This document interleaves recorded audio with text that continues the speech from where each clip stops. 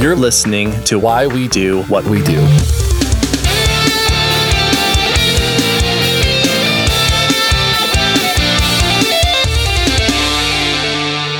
Hey, welcome to Why We Do What We Do. I'm going to be your videographer host, Abraham. And I'm going to be your, God, I wasn't prepared for this. Your huge music video fan, Shane. Nice. And this is a psychology podcast. We like to talk about psychology things. And today we're talking about something that doesn't sound like a psychology thing, but we're going to make it a psychology thing because we can do that. Yeah, wherever humans are, we can make it a psychology thing. Yeah, I mean, to be fair, like if we get into like certain things, like certain videos, like if we talked about Genesis. If we talk about Genesis, the Land of Illusion music video, it's the most horrifying, psychologically disruptive music video I've ever seen in my life. So almost on level with Twin Peaks. This has scarred me. Like, oh, man. I forgot about this video and I was like, oh God, these puppets are horrible. Well, I suppose that one's going to have to go on the list. And speaking of which, this is going to be an episode of lists where we're going to say so many things. But in addition to that, what we wanted to do is unpack music videos. I mean, not necessarily the messages that are conveyed in music videos, although that would be fun, but more like, how do these work? Why do they work? Why do people do them at all? And where'd they get started? That sort of thing. Because it's an interesting thing to think about. Like, music doesn't need a video. Right. Arguably, videos need music, but I think people have done videos without music that work. Yeah. But this pairing seems to go together very nicely, and people really like music videos in particular. When an artist releases a new single, it's usually accompanied by a music video, and they have turned into these like big budget productions. Like, it's a whole ordeal. Yeah. What was it? Michael Jackson's Scream was like the first $1 million video that was made or something like that. Or like, it was like, it was like the most expensive video ever at the time it came out. In Taylor Swift's video, she saw the budget and said, "Look what you made me do." This is, oh my God, this is gonna be so much fun. I'm so excited. You know, I was thinking about this as we were kind of talking about this, is like, it feels like music videos were a fairly new phenomenon, but they're not. Yeah, that's a fact. So actually, let's go ahead and get into this. So debatably, music videos began in some form as early as moving pictures, specifically moving pictures with audio. And once those became mainstream, such as, we're talking all the way back in the 1930s and 1940s. Mm-hmm. However, History.com does offer the suggestion that Thomas Edison, when is it not Thomas Edison? Of course, Thomas Edison. Yeah, that guy. That he created the first music video known as the Dixon Experimental Sound Film, a name that clearly stuck. Yep. And that actually totally sounds like an indie album title from 10 years ago. Yeah, it's a Neutral Milk Hotel record. Exactly, yeah. It's all about syllables. That's where we're at.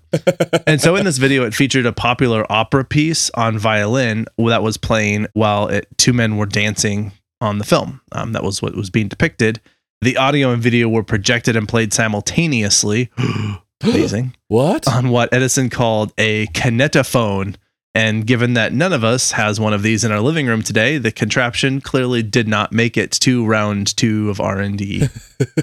Right. So, but I mean, one thing that we do see is that movie theaters began showing motion pictures with sound on film in the 1920s, mostly showing vaudeville acts, opera singers, and other popular musicians of the day.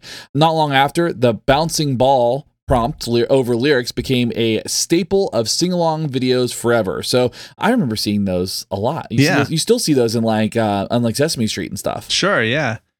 It's got to know where the syllables land so that you can sing along in the right place. Yep. Now, filmmakers combined efforts with musicians to add another layer to the narrative that could help capture the message, the story, or the emotional piece of the music. So that's one of the reasons to do music videos, is to just help create another type of medium to illustrate what's happening with that piece of music, what it's trying to convey. Of course, there are many music videos where it does not do that at all, but you know, that's at least one reason why there was some motivation to do this. Fun fact, Tony Bennett, probably among others, claimed in his autobiography to have invented the music video. A 1953 clip of him walking along Hyde Park while his song Stranger in Paradise played in the background, later inspiring Yellow by Coldplay. Just kidding. Others say that Bohemian Rhapsody changed the game. So to each their own, I suppose. Anybody can say anything. Yeah, it's kind of like when Dr. Evil says, my father would make the outrageous claims that he invented the question mark. So the format of music videos was a bit abstract early on. Think back to the endless reels of bizarre footage of the Beatles in the 1960s in strange contexts like pools, open fields, random buildings, weird outfits, running away from people, running to people. It was just kind of a strange time. And all of it served a purpose to extend an image beyond that of the music itself. Like Tommy by The Who is an entire movie where, essentially a musical could be considered a music video. It's just a long form, right? A Thriller is so long that that's basically like a short film. Yeah, exactly. So when we start looking at this, by millennial standards, you might argue that they were, quote, selling a brand, right? So that's what was kind of going on. It was part of a product. But in the Beatles' case, their brand was far cooler than some chump on TikTok. But debatable. That's fair. I've seen some very cool people on TikTok. Word. So nonetheless, these videos acted as promos that could be televised in different parts of the world to gain exposure. So think of the Beatles before and after the Ed Sullivan Show, which gave the US a visual representation of these funny dudes from Liverpool. It wasn't even a music video in a traditional sense. They were playing live on TV, but the visual edition went quite a long way. Yeah, absolutely. Then comes the behemoth, arguably the Big Bang of music video existence. We've all come to know and love and then hate, which was MTV or music TV. Long before it became a cesspool of trashy reality programming, it was an exclusive arsenal of the hippest music videos of the time. A little bit of trivia here. The first music video ever broadcast on MTV, which timely relative to this episode coming out. Yeah. Merely 40 years ago. Yep. At 12:01 a.m. on August 1st, 1981 was Video Killed the Radio Star by the Bengals. Indeed, it did. It is not the Bengals. I'm going to go ahead and call Alan out on this because he's a musician and he should know it's the Buggles. Buggles. And even I butchered that. Yeah, it happens. No, okay. You didn't butcher that. These are Alan's notes. We're merely vessels for the notes. Just a beautiful face to go on the radio. But doesn't he know that anything you put in the notes will be read, kind of like Ron Burgundy? Yeah, that's right. That's the amount of times I've had to edit out "F you, San Diego." There's so many question marks that have screwed up our stuff. Yeah, I'm Abraham. So, in witnessing this phenomenon, somewhere in the world, Michael Jackson envisioned Thriller, a-ha envisioned Take On Me, and somewhere out there, Marilyn Manson was imagining what would become the Dope Show. If you don't know, you're on your own. Please go spend some time going down that rabbit hole. Indeed. That's a video. That is a video. That's a thing. All right, so let's look at this. Music videos were kind of, this is such an 80s thing, right? This is a sign of the times. Music journalist Rob Tenenbaum, who was royal, I believe, has described the advent of MTV as a distributor of provocative visuals that were profitable at the time and probably still are. Quote, sex, bling, and youth culture itself, end quote. And elements of these components are sought after by all sorts of people, be it from deprivation or an attempt at nostalgia. Yeah, so how much does our affinity for a particular song have to do with the song being combined with a salient memory, like good or bad, right? Yeah. Like what further power could a song develop when artificially combined with some other visual that we can watch, right? Some kind of visual stimulus, some kind of visual representation, some kind of storytelling, particularly some we desire, right? So sure. It makes you wonder what the effect of Pitbull videos are. Really, truly, like I've heard a lot of Pitbull, but every time I see his name, I see him. Right. Like, oh yeah, it's Mr. Worldwide, of course. You see people dancing out in the night, drinking, standing on top mega yachts, that sort of thing. Yeah, well-dressed, bald. Everybody's bald. It's a very strange image. But so what's the message here? Be like Pitbull, or at least play some Pitbull songs, and you too can be sipping Ciroc, wearing white pants and oversized shades and straddle the edge of a boat. That, my friends, is the American dream. Somebody's dream. So that's not yours? You don't want to straddle a yacht? With that podcast money, baby. That's right. Thanks, Patreons. We're straddling yachts. A mega yacht is an inflatable life vest. So, all right. So we've talked about more or less sort of where the timeline of music videos, some people who claim to have been a part of the original music videos, and probably all of them were to an extent, right? Like all of this paved the way, eventually led to this. The Buggles helped us make the clear transition to MTV, although it would have been somebody. Yeah. But there was MTV. All right, so now we're transitioning into music videos as a form of art. It's cool now, and it can serve a greater purpose. Could the form of music video be restrained into a formula with some unique creativity injected to help it blossom to its fullest potential? Red Brick claims that, quote, music videos are a focal point of what the artist hopes to express through their music, and it forms a substantial part of their creative vision, end quote. And also that, quoting again, the visual impact of a video can be just as powerful as the music, end quote. So video expands the expressional potential of the artist's vision while creating a more intimate bond with their audience, particularly later on with the introduction of social media. So behaviorally, we could probably make the argument that combining one kind of like sense modality, right? Auditory sense modalities, right, with another sense modality, a visual sense modality, can introduce some kind of unique associations. They can actually increase the rewarding properties, the rewarding value of a song to a listener. So what ends up happening is you might end up not really even liking a song that much, but when you watch the music video, you could possibly like it more. That's happened to me. Yes. I've like heard a song where I'm like, I don't really care about this song. And then when I watch the video, I'm like, oh, I actually really like this song. I lied. That actually happened with Dance Gavin Dance. I didn't really like that band, and then the video that you recommended, I was like, I love this song. It's one of my favorite songs. Right. That's exactly it. Is thinking of it. I mean, it always comes back to these cues again with the cues. The cues. It's just when you supplement those, when you have different, as you said, sense modalities is a really important feature here. That what you're doing is you're just increasing the possible things that you have to relate to, and that can potentially capture your attention and can provide some kind of interest, I guess, level of intrigue, because a really, really well shot music video can capture your attention while the inane Who Really Cares song just sort of plays in the background of that music video, and you're there for the visual spectacle of it. But as that's happening, you're also taking in that song. Even though that song doesn't have very much to offer, it now has a experience that is a positive one, which was whatever that music video was. Yeah. And just as you described, that they can actually really carry the preference for a song well past what the song may have done on its own. Yeah, absolutely. I feel like maybe a lot of the listeners that we have here are probably from our generation, where you grew up with music videos, you know, the first 15 years of MTV, and then the next 25 were not, right? Right. So like we kind of grew up in that space where that was the case, where we got access to a lot of music videos, and it became kind of this really cool art form. And some artists in the 80s took it to brand new heights, right? So you had Take On Me, right? Which is such a cool video. I mean, it still holds up. And Weezer's cover of Take On Me and their video is great because they cover the video as well. And Real Big Fish did Take On Me. I don't think they did an accompanying video. Maybe they did. I'm not sure. Yeah, it's all fun though. When they do it, it's great. Yeah. You know, you got Peter Gabriel's Sledgehammer, or pretty much any Peter Gabriel video is really rad. Nice. And we would be remiss without mentioning the pivotal Thriller, which we talked about before, the famous Michael Jackson video that debuted in 1983.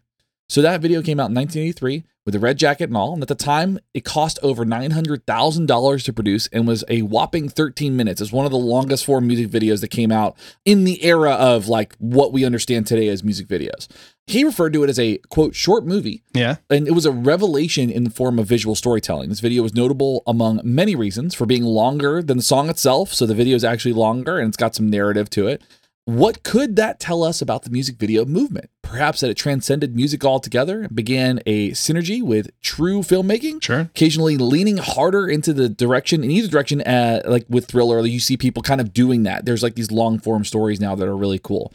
So yeah. And yeah. I mean, 13 minutes is like the average song length of Between the Buried and Me. So right. All their music videos are short films. Yeah. And arguably it's not even a song. It's a movement in a larger piece. Yeah, right. Exactly. That is definitely something that could happen. Yeah. So not to get super heady with definitions, but the next time you and your friend light up the Grav Bong, try this on for size. If Thriller at 13 minutes is a music video with a song embedded in a short film, why isn't Top Gun considered a 110-minute music video for Danger Zone or Take My Breath Away? And 8 Mile is a long video for Lose Yourself. I watched 8 Mile recently. Arguably, it is a Lose Yourself video because it like drops the beat and like random lyrics throughout the music. So yeah, or through the video. So yeah, it's a big music video. And The Graduate is basically just a music video for that song. Here's to You, Mrs. Robinson, whatever it's called. Yeah, Lemonhead. It's great. Do you know how many times they played Danger Zone in Top Gun? That song, every time I hear it, all I can think of is Danger Zone. Yeah, I mean, or every time every time I see Tom Cruise, all I can think of is Danger Zone. Even in Mission Impossible. That's fair. I think it's literally like 5 or 6 times that they played that song. I think in its entirety in that movie. Like they get mileage out of their rights to that song in that movie. Yeah, I think, don't they even play it during the volleyball scene? I think so, yeah. Of all the scenes that make no sense, I mean, it's very 80s. It is a very 80s scene. Oh, man. So Thriller becomes an example of a new direction for music videos, right? So this is kind of a pivotal moment for music videos, offering a unique dance that becomes forever paired with the song itself. So everybody knows the hand movements, the claws and all that. Right. And the shimmy over, but it's nearly impossible to hear the song on the radio and not begin to the back and forth zombie hands, right? That kind of, you can't sit there and listen to it and not do that. Later videos, such as the Macarena and Gangnam Style, offer perfect examples of this as well. So you start seeing now, you kind of pair it with those videos. Jackson himself popularized his moonwalk and many other moves for years to come within his music videos. Those are, I mean, I like when you see those videos, you're like, I remember Smooth Criminal. I remember him dressed in the white suit and doing the lean, right? In those videos. Like I remember those so clearly. I mean, the video for Bad and Weird Al's video for Fat. I remember both of those very clearly. So, and because there's very clear cues in those. Yeah, and exactly. The just coming back to the reason that this works is because the more sense modalities and the more preferred and desirable those events are that are paired with that song itself, I guess it's motivation to watch and engage with that song all the more. So before we had sort of the auditory medium where the sense modalities being able to hear it, and then you can sing along, of course, if that's something. I mean, if there's lyrics, maybe you sing along to instruments as well. Yeah, I know I do. Right. And then that's what my singing sounds like. And then you have the music video where you then get to have some kind of visual that goes along with it, and now you make that visual something that's like a cohesive story, so you have more actually emotional vested interest in it. Yeah. And then they add in dancing, so there's actually something that you can participate with in that music video. They're just layering on thing after thing after thing that's more likely to make this stand out and resonate with you. Yeah, absolutely.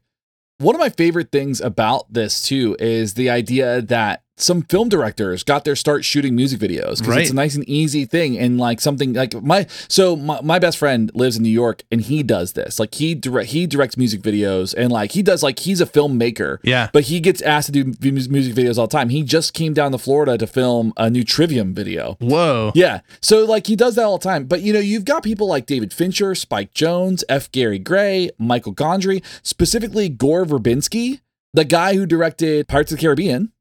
Right? Directed Bad Religion's American Jesus video. Wow. So, everybody gets their start somewhere, and it's just kind of an interesting space to see, like, how important this became for some of these folks as like a career, like stepping stone. David Fincher is definitely one of my favorite directors. Yeah. Oh, yeah. And Spike Jonze, too. When you see some of his stuff, it's like just unreal. All right, so just to make sure we're clear, we've talked about the fact that these music videos give you an opportunity to sing along, to see a type of dance, to get emotionally interested in a type of story. But if there's one thing we know that will sell any product, it is sex. Forever. Of course it's sex. And always. Everybody loves it. That's right. Everybody. Especially the clergy. Yeah. We need to cut that one. Nope. Leave that. We're leaving it. Okay.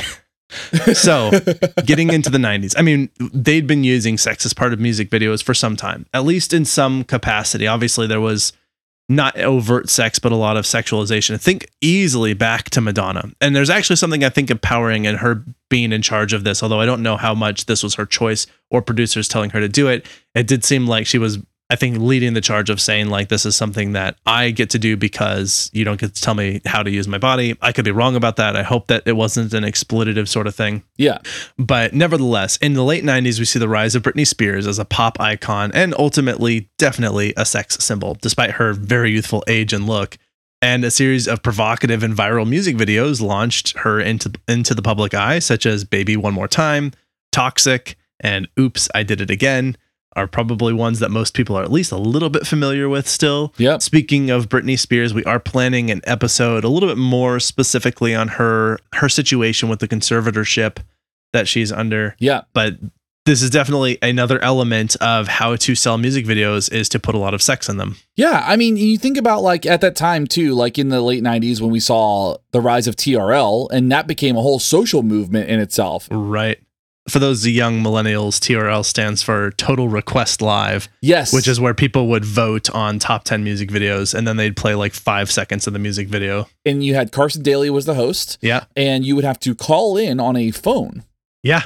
A telephone. Text it in. One that was like attached to a wall. Uh-huh. Yeah.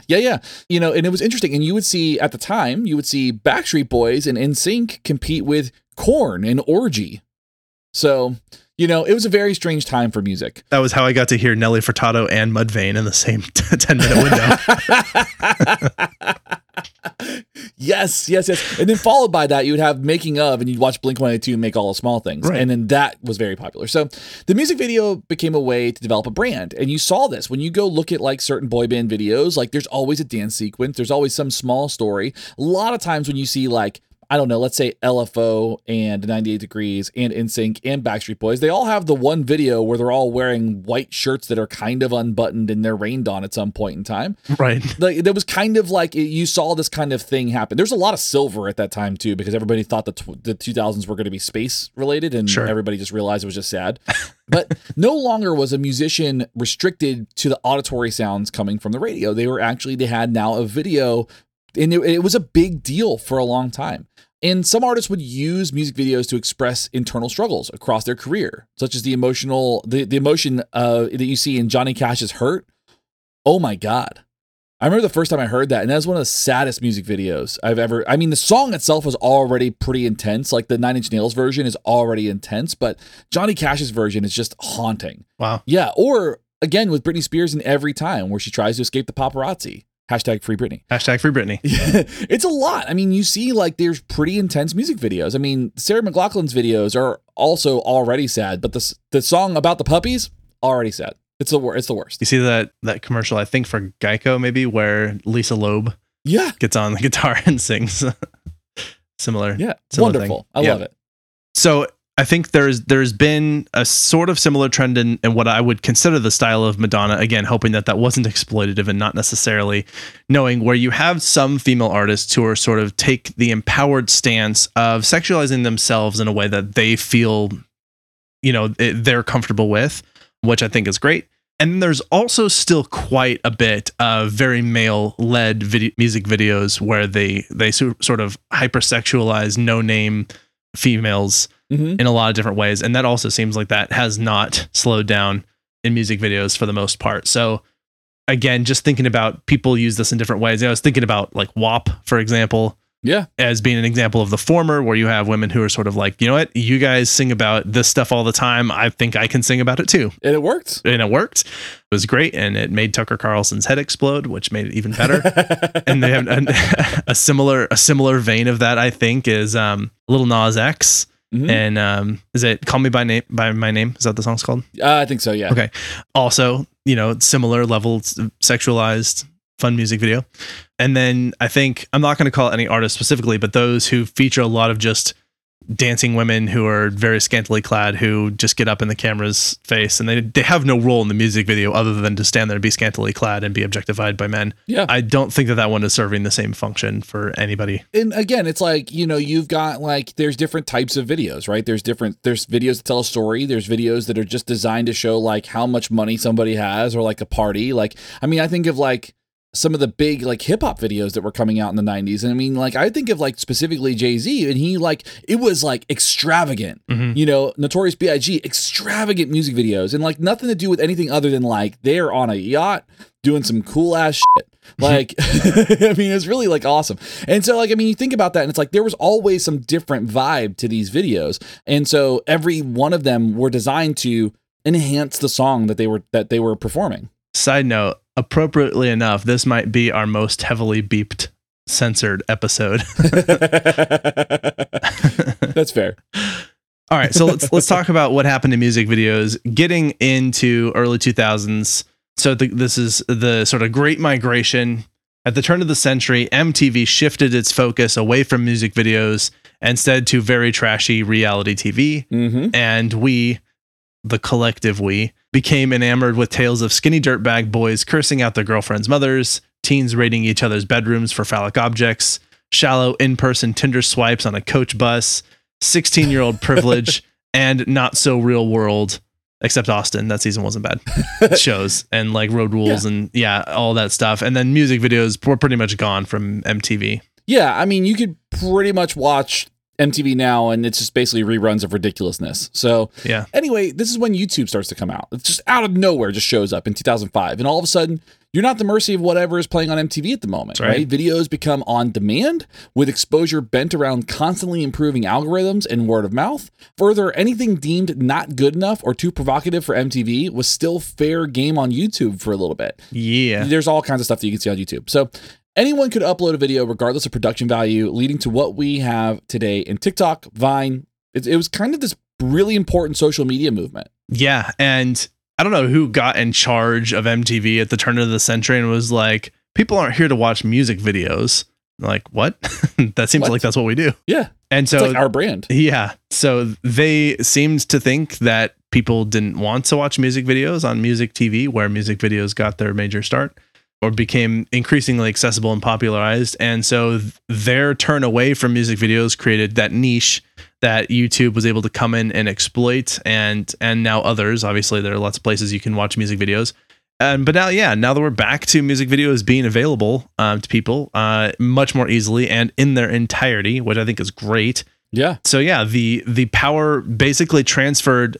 So what I mean by all this is that we were at the mercy of the people who were running television to have access to music videos. So they could kind of show us whatever they wanted, and we kind of just had to watch it because we couldn't just go choose music videos. Now, some other channels did start to exist, and there was an MTV2 that played more music videos, though still was a lot of hard garbage. And these other things that were out there, but for the most part, again, like there just wasn't a lot of competition, and they could command all of our attention to things where, you know, people were paying them to sell viewers, whatever. And so what happened when we got the internet to start having videos is that power shifted back into the hands of the audience. Yeah. Now the artists are kind of at the mercy of their audience, which is kind of how it used to be. Like that's where they were to begin with, right? Yeah. And so you could argue at this point that without relying on MTV to do your dirty work of publicity, you really had to sell a solid product, because a poor music video, poorly made song, a poorly made music video, that might actually become an earworm that hooks you and it has you enjoying that, even though it's not very good.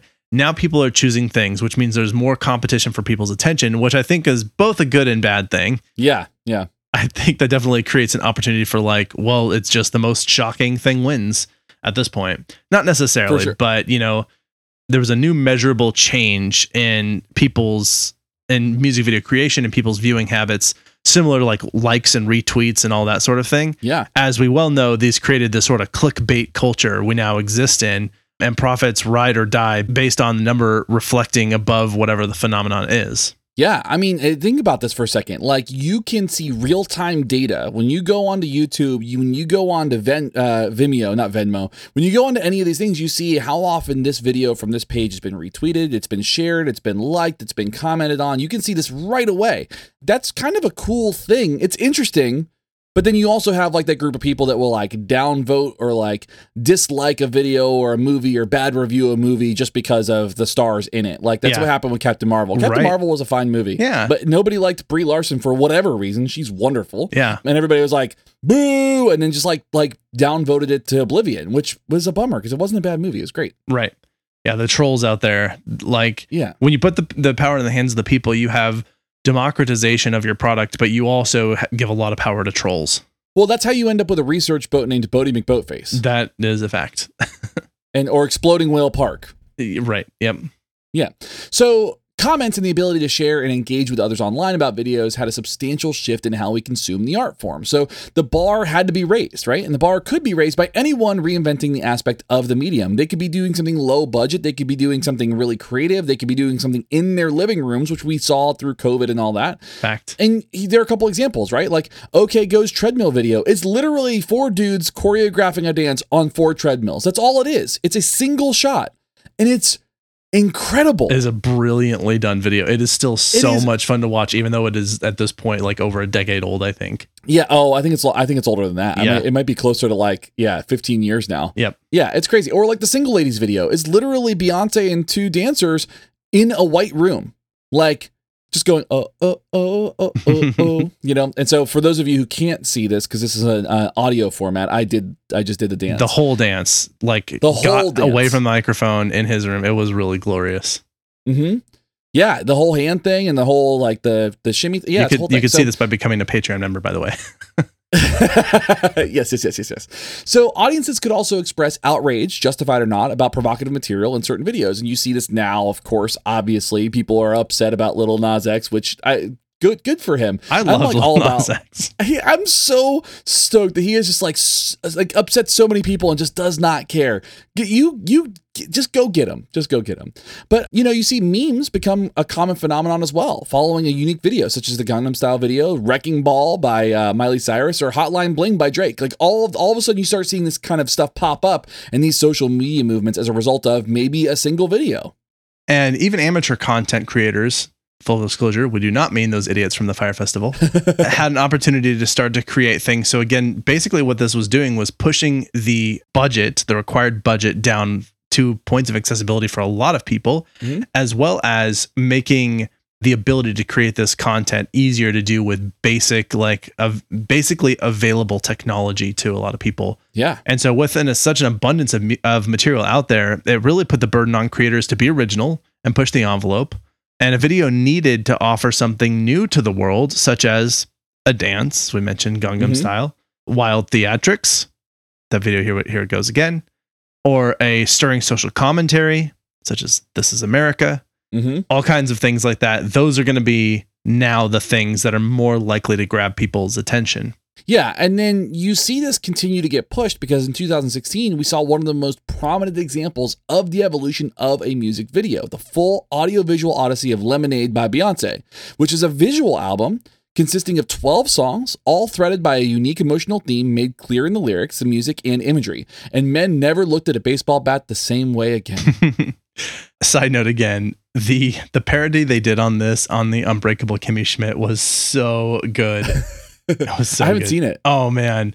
If you go on YouTube and look up the clip from the Unbreakable Kimmy Schmidt, and I think if you just put in like Lemonade or something like that, you get to watch it. They did a really, really good. And honestly, I don't know if it was a parody as much as it was an homage to that. Okay. It was fantastic. So that's great. I love it. Yeah.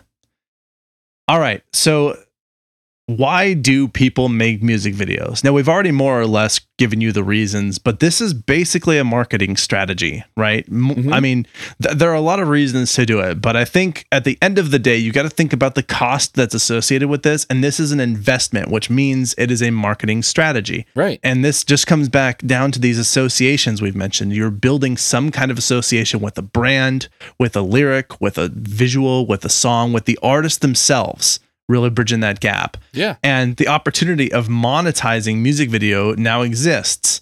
This is by incorporating product placement in videos. Very, very obvious. Yeah. I think like 5 years ago, you could not watch a music video that did not have Beats by Dre in it. Like you couldn't do it.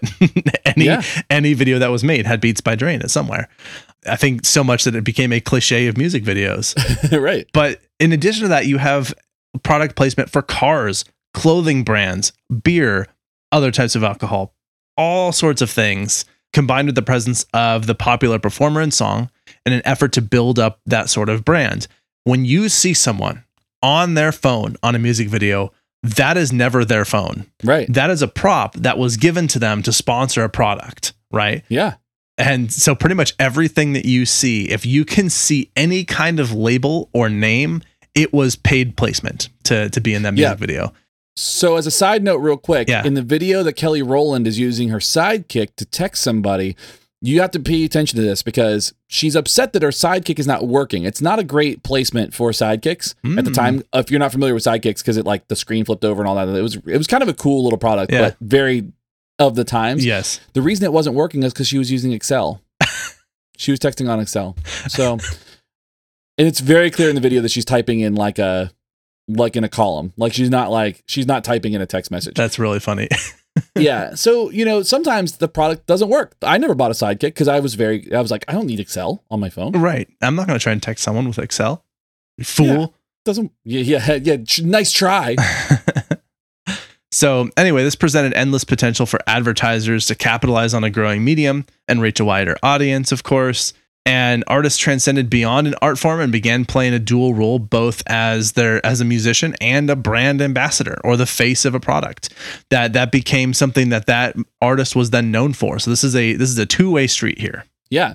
And this is specifically referencing like popular music videos or like videos that you're going to see from like major artists. We're not talking just about like the artists who are making independent music videos. I mean, it's still branding, like it's still like kind of creating an image and an art, but it's not going to have as much product placement or anything like that. But like to kind of talk about this a little bit and give some perspective on this, Thriller is the highest selling album of all time with 62 million copies of this album sold. Now, if you are somebody who is not of the buying a record generation, there's a lot of listens and a lot of likes. Yeah. Okay. That's a good way to relate it. Yeah. So just to kind of give another, maybe this is a metric that you all understand, as that over 500 million views on its official YouTube video are there now. You can go look at the YouTube video and see over 500 million views. That's wild to think about. That's 500 million. And sorry, that almost went right by me. Yeah. So there's no product placement in this. The only thing that's really kind of like that you take from it is like now everybody wants a red jacket, right, like you saw in Wedding Singer, right? Sure. And the Zombie Dance, those became products. And MJ needed nobody but himself to sell. He was the brand. On the flip side, Lady Gaga's 9-minute video for Telephone, which features 12 brand placements, including Diet Coke, Virgin Mobile, Monster Heartbeats, and Miracle Whip. Yes, Miracle Whip. I mean, yeah. Because when I think of a bad romance in the paparazzi, I think of Miracle Whip. Don't you? I mean, now I do. Now I do. Yeah, now they're associated. They're paired. Yeah, I think all of the brands that are kicking themselves looking at the number of plays on that and like, oh, I wish I could get in on this. Yeah, that's how you end up with like Taco Bell and a Nickelback commercial. Yeah, but never fear. I mean, if you're not on a paid version of YouTube, then those ads are getting forced down your throat anyway every 15 seconds. So yeah. Also, I realized I just called a Nickelback music video a commercial, and that never felt more right in my life. That's pretty fantastic. Like, what a slip, but way too perfect. Yeah. Shows where we're at, really. So right. So what does this all say about how authentically appealing a song or artist needs to be at baseline before they have to be paired with some pre-existing brand loyalties? Well, maybe we're holding artists to lower standards now, so long as they exist in proximity to things we already enjoy. But that's not that different, really, from how things were to begin with. If they could tie in, a dance, and also, again, going back to the fact that there were no choices in music videos in terms of what you watched. Your only choice was either to watch it or turn it off, and you didn't get to actually choose a thing that you did watch, really, except again turning it off. So it is different, and it's just now a different type of association. Yeah, so for instance, was Gangnam Style an authentically good song? It's debatable, right? People, I mean, if you like and prefer the type of music, you might find it. But each one of the 3.2 billion views it's amassed is another exposure to Mercedes and to Adidas, who both embedded their product in the video, right? So now you've got this wide array of people that are accessing this. Combined with the iconic dance, it's a slam dunk. Oopa! This is why I always drink GT's kombucha so that I'm good and ready to record the podcast. We should just start placing products. I mean, we've got Ampeg. That works, right? There you go. That's right. There you go. Ampeg amps, if you like that type of thing, or Gibson guitars. Yeah. I don't think all I have is books in my background. So I have toy robots and Ninja Turtles. So and Lego. Kevin Eastman, if you want to send me some Ninja Turtle stuff, that would be cool. a representative from the data measurement company Nielsen, which many people may have heard of from like the Sweeps Weeks and the Nielsen ratings, that sort of thing. Yeah. Indicates that product placement in music videos can contribute to a lift of 8 percentage points on average in purchase intent and improved perception. So this is an investment that can be worthwhile to these companies, given that they're not, solely funding a music video, but they can throw a few $100,000 at it if they're going to make a few $100,000 more by doing it. Yeah. And that effect was noticeable even when the product wasn't front and center in the video. So they didn't necessarily need to have it be shoved right in your face. As a matter of fact, I actually believe that sort of tacky move might hurt the brand ultimately. So having it just off to the side has been shown to have the effect that they wanted to have. So presumably the very placement of a product into one's environment increased responding and attention to and awareness of that product itself. And another thing, we talk a lot about marketing on this podcast. Yeah. I feel like maybe we just need to do an episode just on marketing at some point. We should. I guess we kind of have in ways, but there's an effect that happens that we should talk about at some point in the future where just the awareness, like the fact that you see it in a lot of places, makes a brand seem more legitimate. So it's worth it to create a ubiquitous amount of attention to their label by having it show up in a lot of different places, because then you can at least think of, oh yeah, I've heard of that. Yeah. And if I have options and I don't know what they are, but there's one I've heard of, I guess I'll go with that one, And so there is a tangible outcome to building just very baseline awareness of having your product feel like it is super common. Yeah, absolutely. I mean, and you'll see more overt examples of this too. Like, we talked about like those like minimal placements, but there's more overt ones that like, you see GoPro teaming up with The Weeknd, who was already very popular. Yeah, for sure. But they promoted their product via a 360-degree music video experience, right? So now all of a sudden you've got this whole new thing that people are like, oh, bright and shiny, and especially people who love technology will go and buy that right away without even thinking about it, right? So, I mean, this really is very similar to when you learn a new word meaning, or you get like a new car, or you hear a new song, and then you start to notice it everywhere in circulation in everyday life. That sort of effect that it's like, I just learned this word for the first time, and all of a sudden I'm hearing it everywhere. Yeah. Well, people have actually been saying it a lot. You just weren't really paying attention because you didn't know the word. Mm-hmm. Similar to those cars, like you buy that new car and then you notice every time that you see that car, it stands out to you. Yeah. Oftentimes we have the experience of feeling like, wow, I felt like I never saw that car, and all of a sudden I see it everywhere. It's just those things that are immediately relevant to us. And the same is sort of accomplished here in these product placement advertisement strategies. It might not even have to be a product itself. It might be that the song itself is associated with some kind of experience or some kind of interaction or something else. Like the song is placed in a different product versus the product being placed in the music video, right? So like, for example, Pharrell's Happy, right? We all know that song. And I'm going to say Pharrell, I love Pharrell. He's great. And NERD is like one of like some of the best music that's ever put out. But the song Happy became this like huge hit around the world in 2013. And through its inclusion on the soundtrack of Despicable Me 2, the movie became a giant success. So the song itself was popular. You apply it to another product instead of the product being applied to the music video, and here we are. Everybody wins. Yeah. Sort of, they lift each other up. Yes, absolutely. All right, so I think that more or less wraps up what we have to say about the humble music video, or not so humble music video, as it were.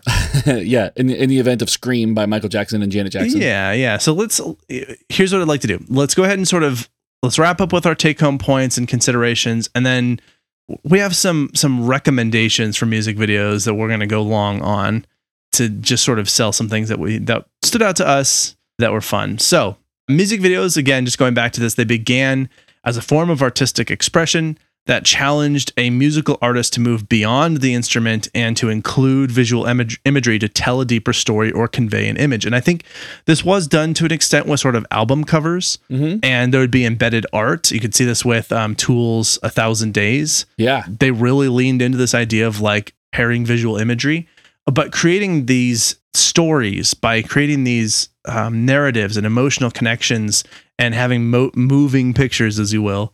I think you were able to you were doing a lot more with that visual medium, like a whole lot more than you could possibly do with a bunch of pictures that were associated with an album. So Some told stories, some made social commentaries. Others used this video as a form of rebellion against society or a grieved image. But really, in short, no one does it for the same reason. There are lots of different reasons.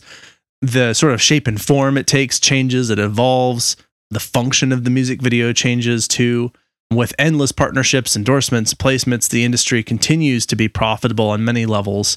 And there's really no telling where it's going to go, which I think is, kind of a fun idea. But that's, sort of, I guess, a wrap up on what music videos are. And I think there's the question of like, is this all selling out, right? Like, am I like for artists who are creating music, is it selling out to create a music video that's going to have some kind of product placement within that? It depends on how you look at it, right? If your impression of an artist is based on the quality of their music in a particular image, you might be turned off by seeing them paired with some kind of product that you don't agree with or some kind of unappealing product, Sure. right? That makes total sense. Perhaps a musician who appeared to be emotionally invested in their lyrics is now dancing in an IHOP video and you do not like pancakes. You hate them, which I don't know anybody who does, but that'll kill your vibe real quick, right? Like if they're paired up with something you dislike or despise vehemently, or see right? Kanye West tying his tether very closely to a certain ex-president. Yeah, that'll do it. I can't. And speaking of that, I don't know the last time I listened to Kanye. I mean, it was effective for me, and I was like, oh, man, I really like My Dark Twisted Beautiful Fantasy. Like that's really good album. College Dropout, they're really good. When you start looking at this from their perspective, what are they getting out of it? What's the reward? Yeah. Very often money and attention, not necessarily in a bad way, right? If you're an artist, you want people to access your art.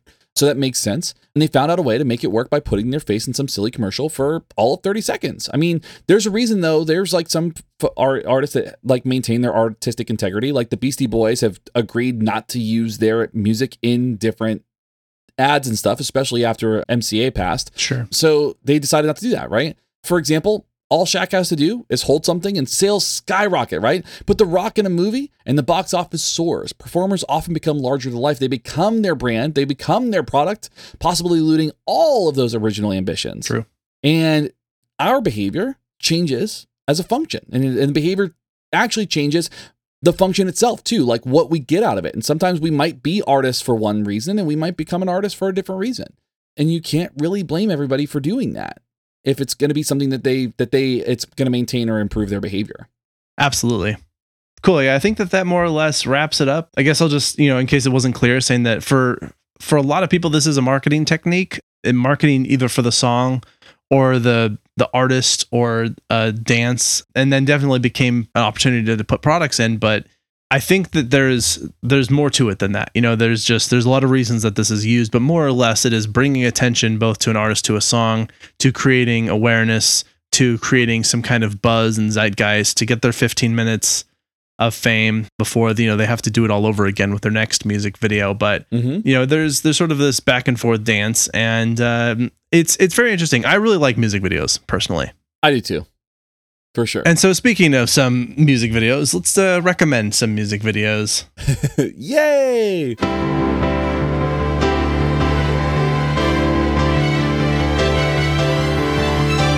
Recommendations. This is like a mega recommend here. I'm actually going to start with Alan. So we'll start by saying thank you, Alan, for your notes and putting this together for us. Great job with that work. And so Alan recommends... Except for the Buggles thing. I think that got the to Shane Buggles thing really bothers me. Yeah.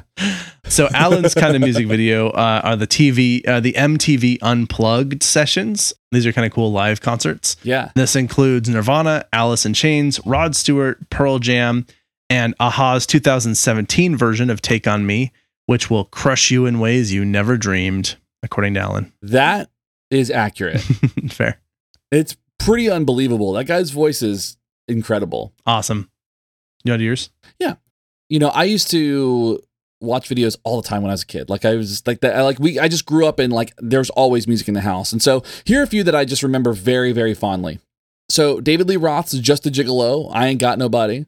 David Lee Roth being the singer of Van Halen. Sure. And he went and did a solo record, and that video was just a lot of fun. I haven't watched it in a few years, so I don't know if it holds up or it's should be canceled, but anyway, it was a fun video, I remember. Strike Anywhere's Instinct, which is cool. Rancid's Ruby Soho is the first time I ever saw a mohawk. Nice. And was like, I love punk rock. Green Day's Basket Case, which is a weird and awesome video and made me fall in love with that band. Amon Amarth, Pursuit of Vikings, which just kind of goes into the idea of how ridiculous metal videos can be. It's a bunch of guys who look like Vikings and are swinging their hair around in an abandoned house in the middle of the woods. That's all it is, but it's so ridiculous. Nice. Slipknot's Duality, which I've played house shows. This is pretty accurate. The Beastie Boys Sabotage, which is the greatest music video that's ever been made, and literally any OK Go video, because those guys are incredibly creative. Yes, they're super fun to watch. Yeah. All right. Mine is going to be very telling of me. Music videos I recommend include Tool's Schism music video. Mhm. A lot of Tool's Good one. videos are really cool, interesting, dark, weird, twisted, super artistic. Very uncomfortable. But Schism in particular is one that always stood out to me. Yeah. And so Dance Gavin Dance recommended at least one of their music videos before, but they did a series of animated music videos that actually tell a story that follow the same characters over a couple of things. And so I'm just calling it the Robot series, but it includes songs like Young Robot, Son of a Robot, Death of the Robot with Human Hair. I think to an extent the song Inspire the Liars, Mhm. and then Stroke God Millionaire. Those are all seem to be part of the same sort of story. And so if you can figure out the order to watch them in, those videos are really fun for that. Taking Back Sunday, Cute Without the E, cut from the team, is sort of a homage / parody to Fight Club, the movie.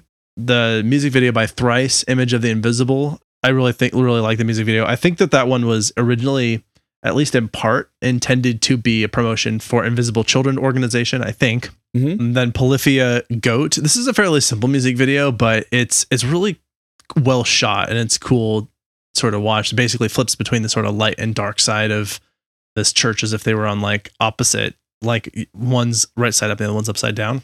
Mhm. It's kind of neat. And then Protest the Heroes, Heretics and Killers, where they do sort of a Wizard of Oz thing. And then finally Periphery has a song called Marigold. This is all animated with sort of some simple 3D shapes, but it's a really fun music video. It's like a sort of Western shootout sort of thing going on in it. Nice. Yeah. Nice. I like it. All right. Anything else on this? No, I think that covers it. Okay, let me say thank you for all the cool people who are going to get to see our dancing and gestures and hear all the swearing because they joined us on Patreon. That includes Amanda, Justine, Layla, Megan, Mike M, Mike T, and Shauna. Thank you guys so much for your continued support. If you'd like to join that group of people, you may find out more about that on Patreon. You can go to our website to get a link to that. And that'll get you access to our Discord server as well as early release of music videos. Yeah. Early release of music. We have access to all of them in the world. You'll get them early. Early release of our episodes. You get access to videos of recording our episodes, our notes. It depends on what level at which you join, but those are things that are available to you. If you have a music video or would like to recommend a music video, please reach out to us. You can contact us on all the social media platforms or reach us by email at info@wwd.podcast.com.